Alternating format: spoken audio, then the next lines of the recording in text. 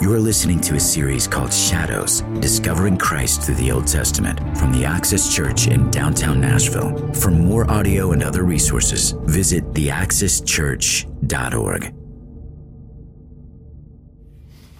Welcome and good morning. I'm Jeremy, a sinner in need of God's mercy and grace, and also one of the pastors here at the Access Church, and I'm really thankful, grateful to have this time with you today. Thanks for being here, taking some time out of your really pretty weekend to spend it here gathered with the Access Church family.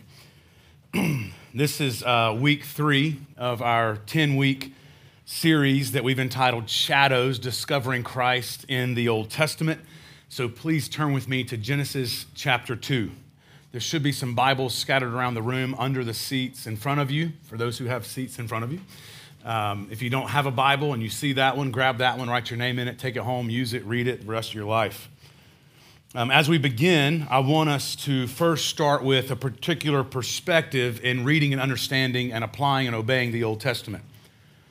You see, the Bible is written with a trajectory in mind, and every part of the Bible falls within one of these 4 acts, these 4 segments, these 4 portions of the grand meta-narrative, the grand story of redemption. And it flows in 4 parts. It starts with creation and then the fall. Then it has redemption through Christ and then recreation. Creation, fall, redemption, recreation. So the Bible is one seamless book, and it's really all about God's plan to redeem and restore and rescue his people, his children, from themselves and the consequences of their own actions. So what this means in part is that even in the Old Testament, we get glimpses, we get types, we get tastes, we get pictures, we get shadows, if you will, of the Redeemer who will one day come and make all things new and better.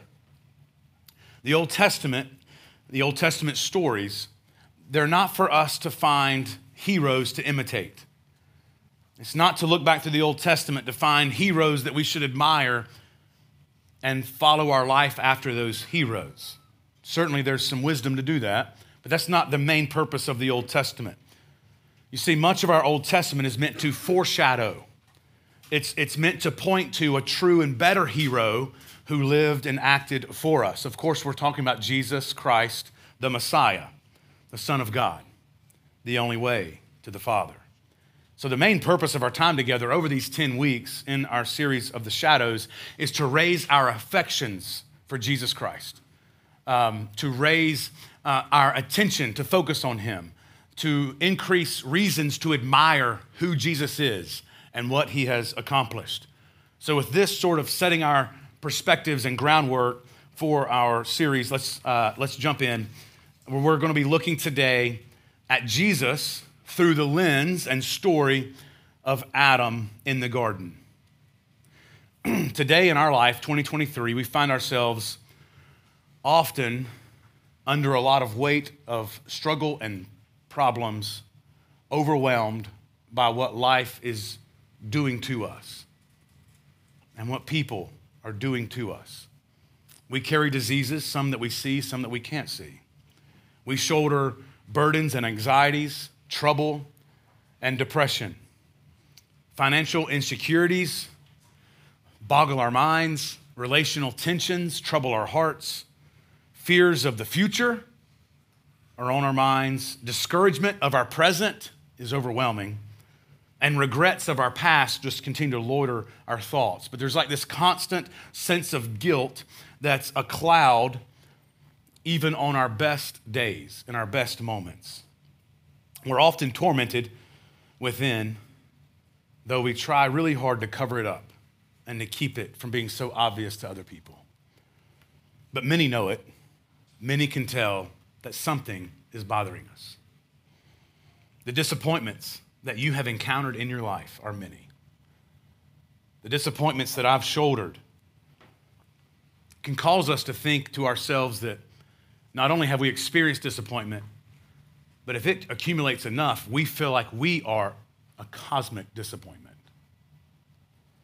And if we're honest, we want to know where we can find relief. And we ask ourselves, man, what can I do? Is there anything I can do? Is there any way I can escape this situation? How do I make my life easier? Well, today we're going to be looking at the source of our trouble. We're going to be looking at the source of our situation from the very Word of God. And so in Genesis, you see, we learn about why humanity is in the condition that it's in today. In Genesis, we're going to learn why things are the way that they are in the world, as well as in our own lives and the situations that we find ourselves in. Have you ever thought about the Garden of Eden before? What it looked like, sounded like, smelt like? What would it have been like in the Garden of Eden before sin? How do you picture it in your mind's eye? For those who want to, close your eyes. You don't have to. I'm not going to make you. But like in your mind's eye, if for those who want to, close your eyes and just picture the Garden of Eden. I always, for some reason, picture it as something tropical. I don't know. But okay, so in your mind's eye, think of, creation. There's animals. There's mankind. Everything's perfect. Everything's at peace. It's sinless. It's beautiful. It's paradise. Everything is working in harmony. Nothing is wrong. Nothing. There's perfect rest, a lot of fun, and innocence. Okay, that's a nice place to think about, isn't it? The Garden of Eden. You see, Eden is what we desire our current life to be. And it's frustrating when our current life doesn't match up with Eden. Eden was absolute and complete perfection. It was God's people living in God's full presence, living for God's purposes. Mankind doing God's thing in God's way. And this creation was declared to be very good. Everything that God made was good. No mosquitoes, no ticks, no yellow jackets. Of course, they were present in creation, but not the way that we know them of today. Even they were affected by mankind's decision. No getting up too early. No sweat. No heat. No humidity. At least not 100% humidity. That's not of God. No, no concern about how we look in the mirror. In the Garden of Eden, they did not care what they looked like. No worry about money. No disorders of any kind. No anxiety. No panic attacks. No September 11th. No terrorism. No hate, no stealing. No need for passwords. I hate, loathe when I'm asked for my password. I am who I am. Let me look at what I need to look at. No locks, no keys, because there's perfect trust. Everyone's doing the right thing all the time for the right reasons. No racial prejudice. No social injustice. No cancer, no heart disease, no diabetes, no leukemia, no divorce, no struggle, no discomfort whatsoever, no sadness at all, no depression, no death. It was blissful. It was pure. I don't have to tell you, this is not the world we live in today. Genesis chapter 2, look at verse 18. So everything was made, everything was good, very good. And then before sin entered the picture, there was something that was wrong. There was something that was not good. Look in verse 18 of chapter 2 of Genesis. Then the Lord God said, "It is not good that man should be alone." Even right there, we know that we're built for community. It is not good or healthy when we live in isolation, when we live disengaged from others and community. It is good when we press into community. It was not good for Adam to be alone. He needed community. You do too. The wise person would say, but what type of community? A good, wholesome community is what you need. It's not good that man should be alone. I will make him a helper fit for him. Now, out of the ground, the Lord God had formed every beast in the field, every bird of the heavens, brought them to Adam the man to see what he would call them, and whatever the man called every living creature, that was his name. The man gave names to all livestock, to the birds of the heavens, to every beast of the field, but for Adam there was not found a helper, a mate fit for him. So the Lord God caused a deep sleep to fall upon the man, and here's the first surgery. And while he slept, he took one of his ribs and closed up its place with flesh. And the rib that the Lord God had taken from the man, he made into a woman and brought her to the man. Then the man said, wow, it's Hebrew for this is at last bone of my bones and flesh of my flesh. She shall be called woman because she was taken out of man. And then here's a doctrine of marriage. Here's a theology of marriage at the very beginning. And don't get these three things out of order. This is God's design, God's way. Man shall leave his father and mother, hold fast to his wife, and the two shall become one flesh. Don't become one flesh before you've left your father and mother, held fast to one another. And then you become one flesh. Don't get this out of order. And the man and his wife were both naked, and they were not ashamed. Now we learn about in Revelation 12, Isaiah 14, Revelation 20, Ezekiel 28, and Luke chapter 10, among other passages, that Satan is a fallen angel. And he attempted to rob God of his glory. And he was sent out of heaven by God, and he's now at work trying to trick and deceive mankind. He's out to steal, kill, and to destroy. He's like a lion on the prowl in high, tall grass, seeking whom he may devour whenever he wants. Well, as he leaves heaven, we're told that he tricked a third of all the angels in heaven to follow him. These are his demons. How crafty he is, how manipulative, how influential he is. In the next passage, Satan, Lucifer, the devil, comes to the garden as a serpent. He never wants attention. Satan, Lucifer, the devil, our enemy, never wants attention on himself. Even in the garden, he wears a costume. He doesn't want to be seen for who he really is. He doesn't want attention. He's just constantly trying to rob God of his attention. He doesn't care where your affections are. He doesn't want them, but he doesn't want them on God either. So he's going to give us so many things to have our minds occupied with, so we won't be fully devoted to the Lord. That's his job, trying to trick us into looking elsewhere when we should be looking to God. So he shows up as a serpent. Genesis chapter 3 and verse 1. Now the serpent was more crafty than any other beast of the field that the Lord God had made. He said to the woman, the serpent said to the woman, the enemy says to the woman, did God actually say?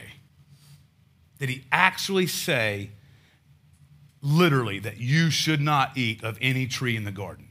He's questioning God's clear command. Instead of obeying God, he's getting her to question God. Did God actually say that? Satan, a deceiver, a tricker, a mass manipulator, a liar.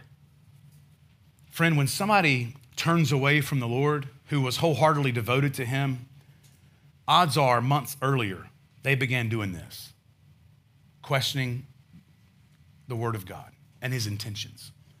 Did he actually mean that when he said that? And just like Satan was pulling Eve to do, Satan pulls us to do the same thing. And what happens is rather than being a humble student, we drift to becoming a proud critic of Scripture and of God. We become very judgmental towards the Lord. We accuse God rather than being a child and being a trusting follower of his word. So each and every one of us here, including myself, every one of us, be very careful. And as Paul tells us in 1 Corinthians 10:12, take heed lest ye fall. Be very careful with your heart's posture to this wonderful book. Let him say what he says and live in light of it. Don't try to twist his words. So verse 2, and the woman said to the serpent, and she tells the truth. She knows the right answer. She knows the right thing to do. we may eat of the fruit of the trees in the garden, but God said, you shall not eat of the fruit of the tree that is in the midst of the garden, neither shall you touch it even, lest you die. Call for obedience, and here's the consequence. Very clear, she knew it. But the serpent said to the woman, you'll not surely die. God's a liar. And in fact, you can't trust him and his motives, because you know what? He knows, verse 5, he knows that when you eat of it, that your eyes are going to be opened and you're going to be wise. You're going to be like God, and you're going to be able to discern between good and evil. God is not trustworthy. He's a liar. Well, so when the woman saw that the tree was good for food, and it was a delight to her eyes, and that the tree was to be desired to make one wise, she took of its fruit and she ate and made a disciple. She also gave some to her husband who was with her, and he ate. Then the eyes of both were opened, and they knew that they were naked. And they quickly sewed fig leaves together to make a covering, to make loincloths for them. Their eyes were opened, yet at this moment, mankind became blind, very blind.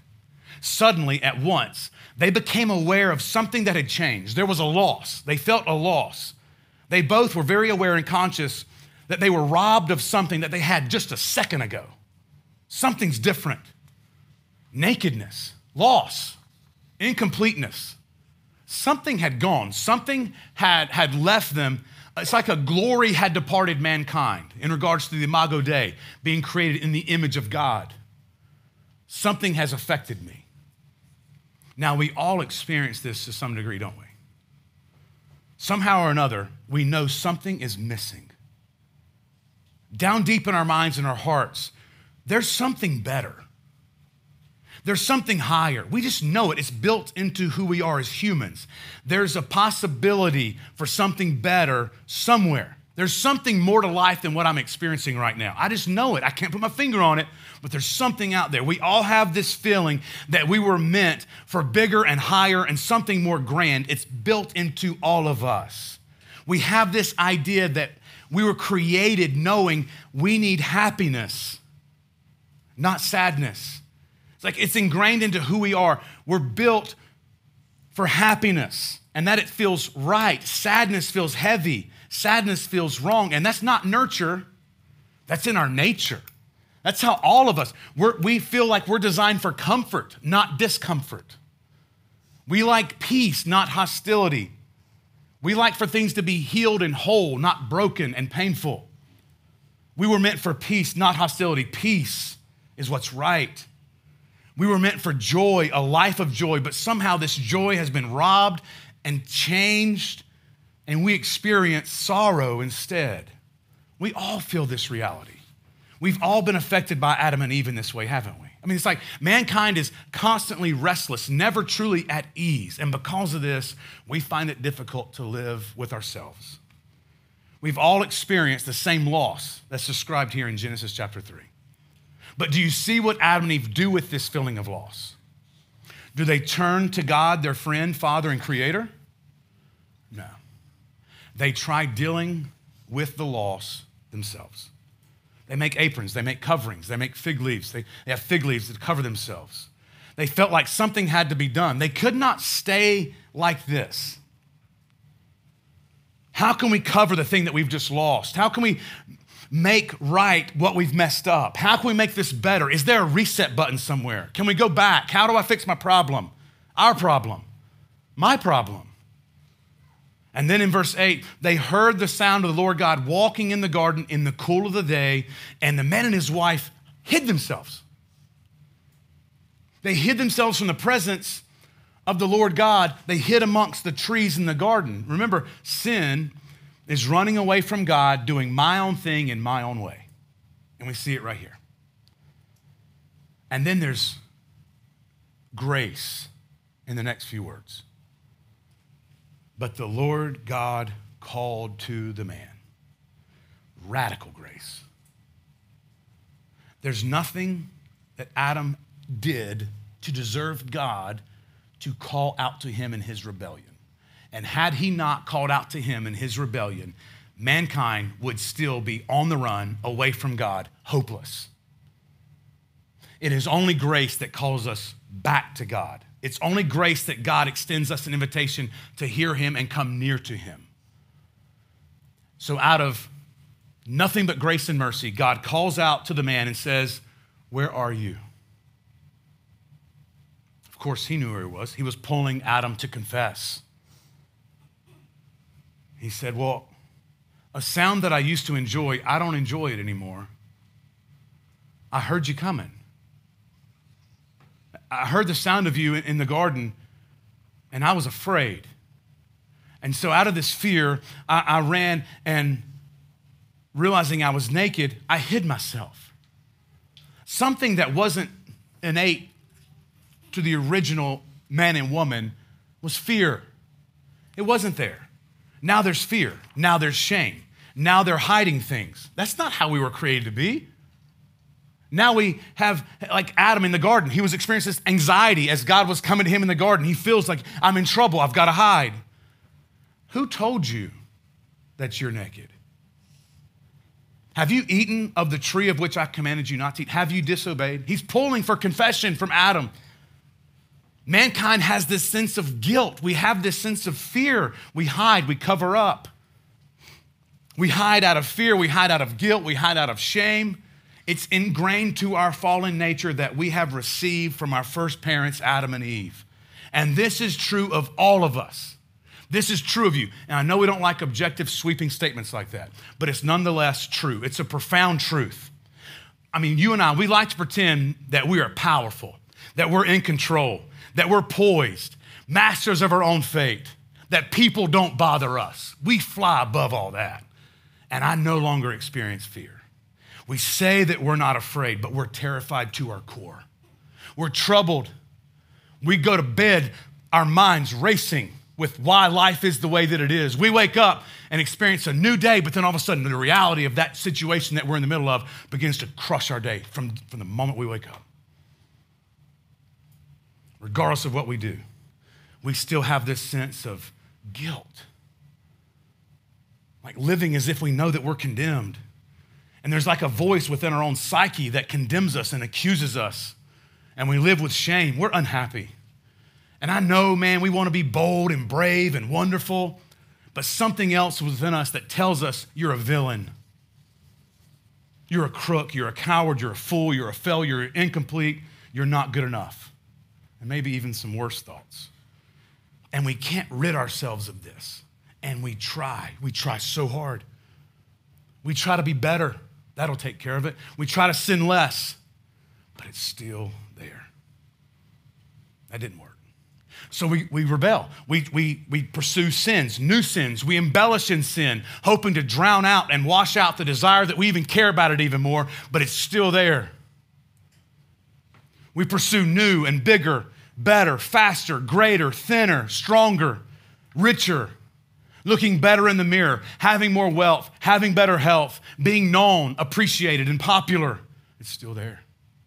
We cannot silence the voice of shame and guilt, and we try everything. And yet, condemnation and guilt and shame stands before us every day and stands over us every night.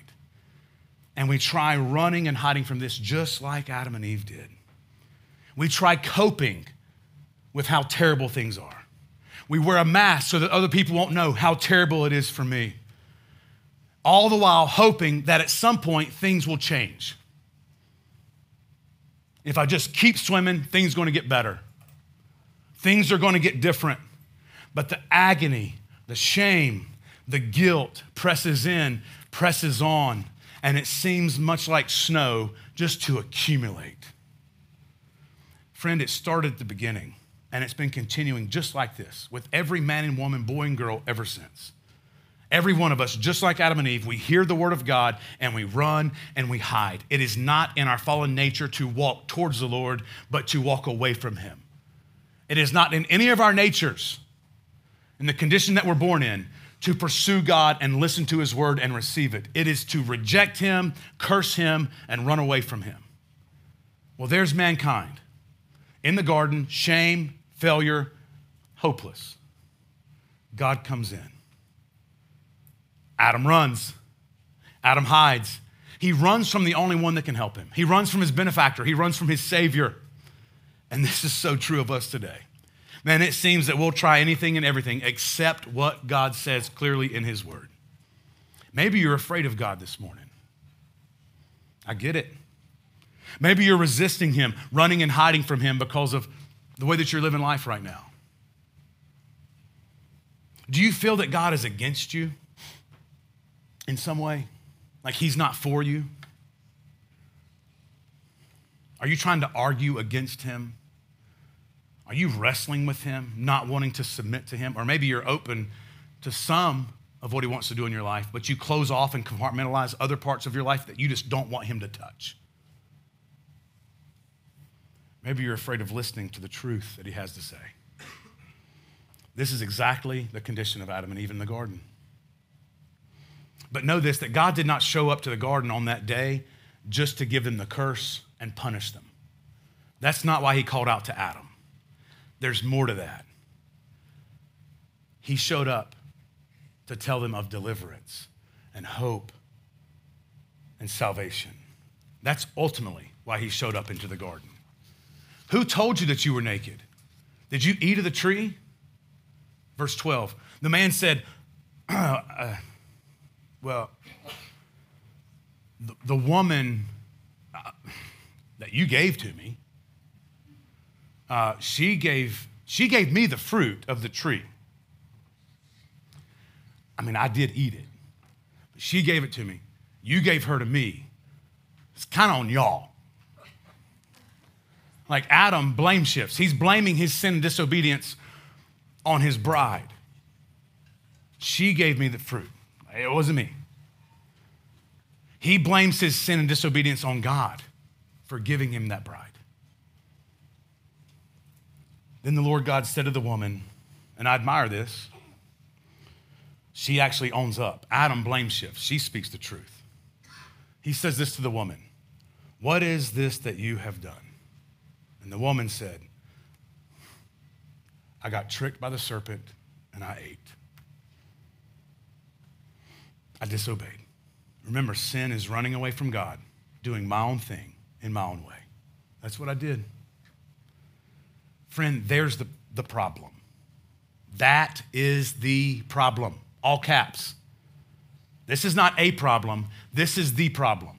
Mankind disobeyed God. This was their problem. This is our problem. This is my problem. This is your problem. Do you have discontentment in any part of your life right now? Here's where it comes from. Have you ever experienced brokenness and sadness? Here's the source of that. Are you bitter and resentful towards something or someone? This is where it begins. Right here. This is where it all starts. This is the source of our restlessness. This is the source of disapproval, unhappiness, dissatisfaction, displeasure, sadness, annoyance, frustration, condemnation, animosity, aggression, resentment, opposition, anxiety, irritation, hostility, and we go on and on and on. This is the source right here of that feeling that we all feel that something's not quite right, something's wrong. Man disobeyed God. Man thought he was so brilliant, tricked by the enemy, and brought us into such horrible, horrible conditions. Then the Lord said in verse 14, the Lord God said to the serpent, this is the curse, because you have done this, Satan, cursed are you above all livestock and above all beasts of the field. On your belly you shall go, and dust you shall eat all the days of your life. I'm going to put enmity between you and the woman, between mankind, and between your offspring and her offspring. He's going to bruise your head. He's going to crush your head.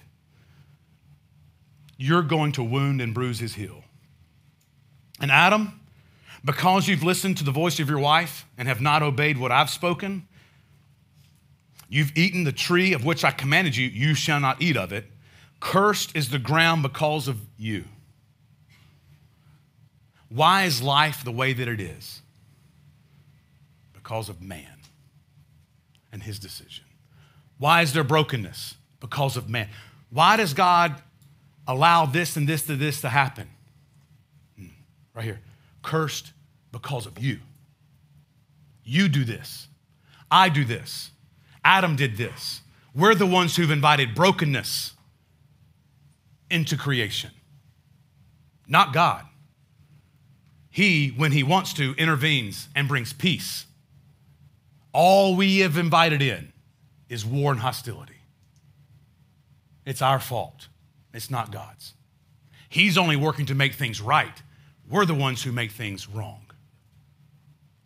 Cursed is the ground because of you. In pain, you're going to eat of it all the days of your life. Thorns and thistles, it shall bring forth for you.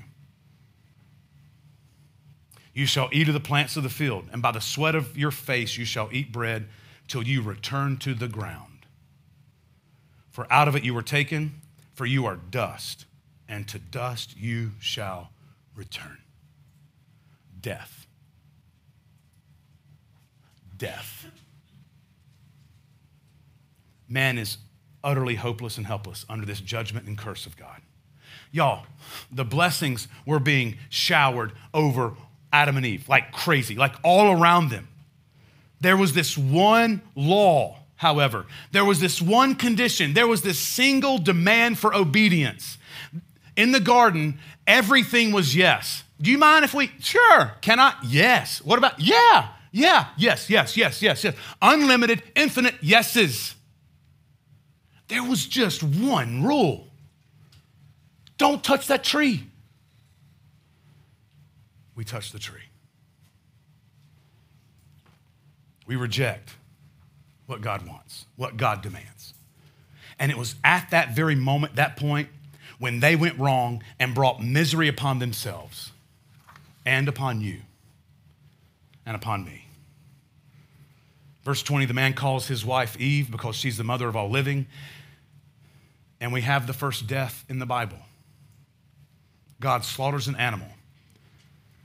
The shedding of blood and skins, not fig leaves, are covering mankind. The Lord God made for Adam and Eve garments of skins and clothed them. They're no longer completely ashamed. He's working with them some. It's a foretaste of the sacrificial system to atone for sin, which is a foretaste and shadow of Jesus Christ suffering, covering us not with skin of an animal, but with his own blood, taking away our sins. Y'all, this is the story of how we get to where we are today. Mankind ceased to listen to God and to what God has to say. I mean, there's really only one explanation as for why the world is the way it is right now at this very minute, September 24th, 2023. There's one explanation as far as why every single individual is the way that they are at this very second. Here it is. The man and woman listened to the question of the tempter. Did God actually say? In other words, and this happens to you, he tricks you the same way. He uses the same words. He tricks me the same way. And we take the bait. Do you really believe that? Is how he puts it in my head. Are you really going to be bound by that? Are you seriously going to be held back by his words? Don't you think there's an exception? It's the same way. In the Garden of Eden, you see a very clear picture of who you are and who I am. But notice in verse 15, nestled in the midst of curse this and curse that upon mankind, there's some wonderful news. Like there's some hope for humanity. There's hope for you in Genesis chapter 3, verse 15. There's hope for me. There's hope for us. There's hope for every man, woman, boy, and girl. It's right here where we hear the very first pronouncement and proclamation of the gospel of Jesus Christ, the Messiah. God is initiating a process. You see it. He's going to raise up a seed who's going to fight the tyrant of wickedness, the deceiver, the tricker, the conqueror of mankind. He's going to defeat him. The promised one is going to defeat Satan and deliver humanity from his grip.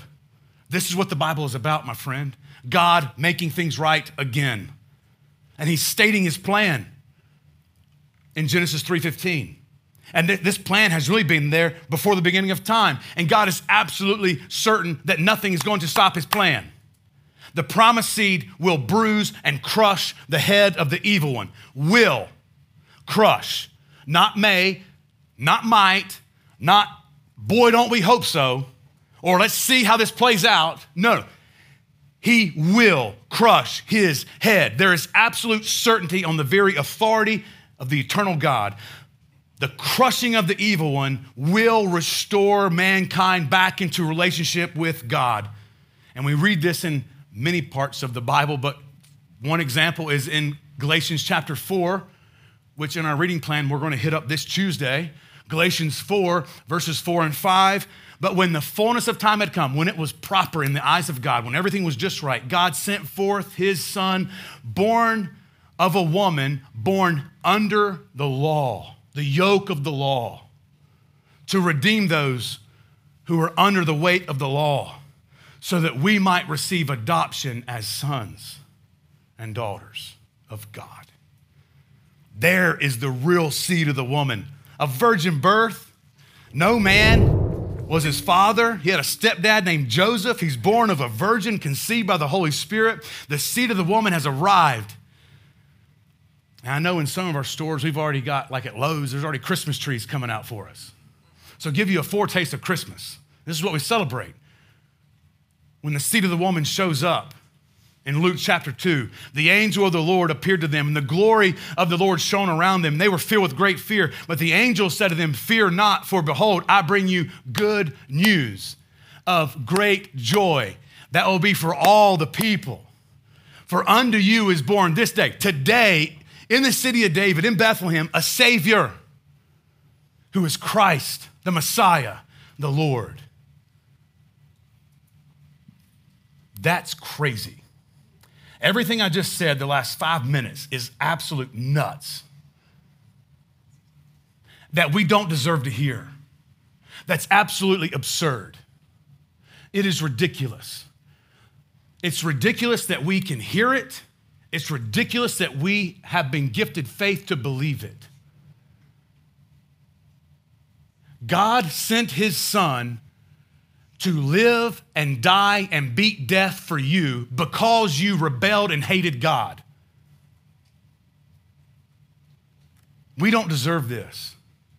He lived his perfect life unlike any other. He was arrested, tried, bogusly convicted, and crucified. Why? Galatians 2:13 tells us, "And you were dead in your trespasses and sins, but God has made alive together with him, having forgiven us all of our sins and trespasses." That's crazy. But he did it not by just saying, "Oh, we'll erase that." No, he did it by canceling the record of debt that our sin earned, that stood against us with its legal demands. In other words, with all the laws that we broke. This he set aside. Oh, he dismissed it? No, he nailed it to the cross, as his son became our sin. And he disarmed the rulers and authorities, talking about Satan and his enemies and his demons and death. He disarmed the rulers and authorities and put them to open shame, reversing the shame that Adam and Eve had in the garden. He put them to open shame by triumphing over them in him. You see, the crucifixion of Jesus Christ, the Messiah, the Son of God, was the bruising of the heel of Jesus, the seed. The bruising was a wound that wasn't powerful enough to eternally destroy Jesus. Though he suffered, though he bore the punishment, though he tasted death, in doing so, he crushes the serpent's head, which was a mortal wound to the enemy. Hebrews chapter 2 and verse 14 says, "Since therefore the children share in flesh and blood, Jesus himself partook of the same things." John chapter 1, he took on flesh and dwelt among us, that through death he might destroy the one who has the power of death, that is the devil, Satan, Lucifer, and deliver all those who through fear of death were subject to lifelong slavery to death and sin and disease. You see, Jesus robbed Satan of the power of his grip, and he's taken the sting out of death. And Satan, the evil deceiver, has received his mortal wound, but all those who by faith look to Jesus Christ, the righteous one, and trust in him and believe him and follow him are taken out of the dominion of darkness, out of the dominion of Satan, out of the dominion of sin and death, and are rescued and redeemed to the fullness of life forever, where peace and joy and hope and comfort is the norm.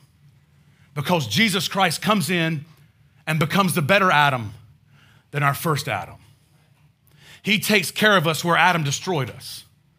1 Corinthians chapter 15 speaks of this. First in verse 21, for as by a man came death, Adam. Through Adam all die. But by a man, Jesus, has come also the resurrection of the dead. He reversed that. For as in Adam all die, so also in Christ shall all be made alive. You see, he's a better representative. In verse 45 of 1 Corinthians chapter 15, the first man, Adam, became a living being. The last Adam, Jesus, became a life-giving spirit. But consider with me even more shadows, comparisons, contrast between Adam and the greater Adam, Adam and the second Adam, Adam and the last Adam, between Adam and Jesus. You see, history starts in a way with the first Adam. Jesus is called the last Adam. Jesus is the better and perfect Adam. Simply put, Adam failed, but Jesus succeeded. Adam sinned, Jesus atoned for sin. Through Adam, we inherit a sin nature. Through Jesus, we receive a new nature. Adam failed to represent us well. He completely shattered and destroyed our relationship with God. Jesus represents us perfectly, restoring us completely to God the Father. Adam in the garden brought forth thorns because of his disobedience. Jesus wore a crown of thorns. Adam was tempted by Satan and gave in, but Jesus was tempted by Satan. He stood so strong. Adam was stripped naked and was ashamed. Jesus was stripped naked as he bore our shame. Adam sold mankind into slavery through his rebellion, but Jesus pays the ransom and brings us back into relationship and freedom with God. Adam caused a significant chasm between us and God. Jesus closes that chasm with himself. Adam blames the sin of eating from the tree on his bride and for God forgiving him his bride. Jesus takes full responsibility of the sin of his bride on a tree, the cross. Adam accomplishes death and separation. Jesus fully accomplishes life and reconciliation. Essentially, wherever Adam negatively affected you and me, Jesus reverses that effect, restoring us back to perfection in our relationship with God. Through Adam, we're orphaned and alone. Through Jesus, we're adopted and we have family. Adam delivers us to the grave. Jesus goes to the grave for us, setting us free from the grave. Adam gives us sin, making us sinful. Jesus takes our sin upon himself and gives us righteousness, making us sinless, holy, and blameless, above reproach before the Father. The life of the first bride came from the side of Adam being cut open. The side of Jesus was sliced open with a spear in order for his bride to have life. Adam was deceived and defeated by the serpent, but Jesus looked the serpent dead in the eyes. He called his bluff, crushed his head, and he set his children free from his chains. Adam is a coward. Jesus is courageous. Adam robbed us of our innocence. Jesus robbed sin of its power and death of its sting. Adam failed as a leader, but Jesus leads us perfectly. Adam stubbornly steps back and runs from his blame. Jesus willingly steps forward, receiving our blame. Adam brought the curse upon us. Jesus became the curse for us. Adam fell, Jesus conquers. In the Garden of Eden, Adam ran and hid himself. In the Garden of Gethsemane, when he's being arrested, Jesus steps forward, boldly presenting himself. I am he. Through Adam, all are lost, but on the cross, Jesus lost none. Adam is silent when he should have spoken up. Jesus speaks up to telestai. It is finished, fully reversing the consequences of Adam's silence and disobedience. God tells Adam, be obedient to that tree. He disobeyed. God tells Jesus, be obedient to that tree, the cross, and he obeys. Through Adam, we fall. Through Jesus, we're saved. Through Adam, we have condemnation. Through Jesus, we have salvation. Through Adam, we're born sinners. Through Jesus, we're born again as saints. Adam was a sinner through and through. Jesus is a savior of sinners through and through. Adam comes naked to a living tree and he disobeys God, spiritually murdering humanity. Jesus comes to a dead tree, the cross. He obeys God. He's stripped naked and he's murdered so that all who would believe in him would live. Essentially, Jesus did what he did to reverse the curse. Every one of us is born in Adam. Not every one of us has been born again in Jesus yet. There's hope for you. My hope is that you will be born again to the last Adam, Jesus Christ, where you embrace Jesus as your representative, leaving Adam far behind. And I know your sin is a lot. If it's like mine, it's great. But Jesus is greater than our sin, and his grace is deeper still. And you know, one day, because of Jesus, we're going to experience a greater Eden, not in a garden, but in a city. And Revelation 22, among other passages, talks about this. Revelation 22 gives us these phrases describing it. It's a river of life, a tree of life, no curse, worship. We get to see him. No light. The Lord God is there. Will reign over the earth forever and ever. God is there. I'll be there. I want you to be there. This is what we're longing for. This is what we're looking for. So for those who don't know Jesus yet, those who don't believe and follow Jesus yet, I want to ask you a question. If you're not a Christian this morning, I want you to think with me, okay? On what grounds are you not believing? Have you considered that? Like, what's your reason? What's your arguments for why you're not following Jesus by faith? What's the grounds for your unbelief? What's the basis for you rejecting everything that you just heard? I mean, do you honestly, and I ask this in complete sincerity, is there anything that you're holding on to more than, well, I read this article, or I heard this, or no one actually believes like that anymore, or science says this? Man, I'm asking you to consider your unbelief and analyze your rejection of the gospel of Jesus Christ. I'm asking that you think about it. I want you to think about it, because when you get down to it, unbelief believes in something wholeheartedly. You can't just say you don't believe. What do you believe in? In context, here today in this passage, it believes that God is wrong and the serpent is right. Belief accepts God's word. Unbelief accepts Satan's dogmatic statement that God's word is no big deal and we're going to be all right. What else are you hoping in for the forgiveness of your sins? What are you relying on? What are you trusting in? We are all guilty. None of us are perfect. We are sinners. And every one of us will have our sins dealt with according to our representative. If your representative is Adam, you suffer for the consequences of your actions inherited from Adam. If it's through Jesus, you accept the consequences of his hard work forgiving you of your sin. Because ultimately, there's two groups of people that have ever lived throughout of all history, in this room, around the world, time past, time future, time present. There's two categories of people. We are all in one of two categories. You're either in Adam or you're in Christ. There's those who believe in Jesus and they place their hope in him for salvation. There's others who are content in being in Adam, hoping that they can somehow figure out another way of salvation on their own. Two groups of people. Trust in Jesus and you're saved from your sin. Trust in Adam and you're in the very pathway of the wrath of God. That's it. There's two groups of people. If Adam is your representative, you're guilty. If Christ is your representative, you're innocent. Which one would you rather be? If Adam is your representative, you're condemned in your sin.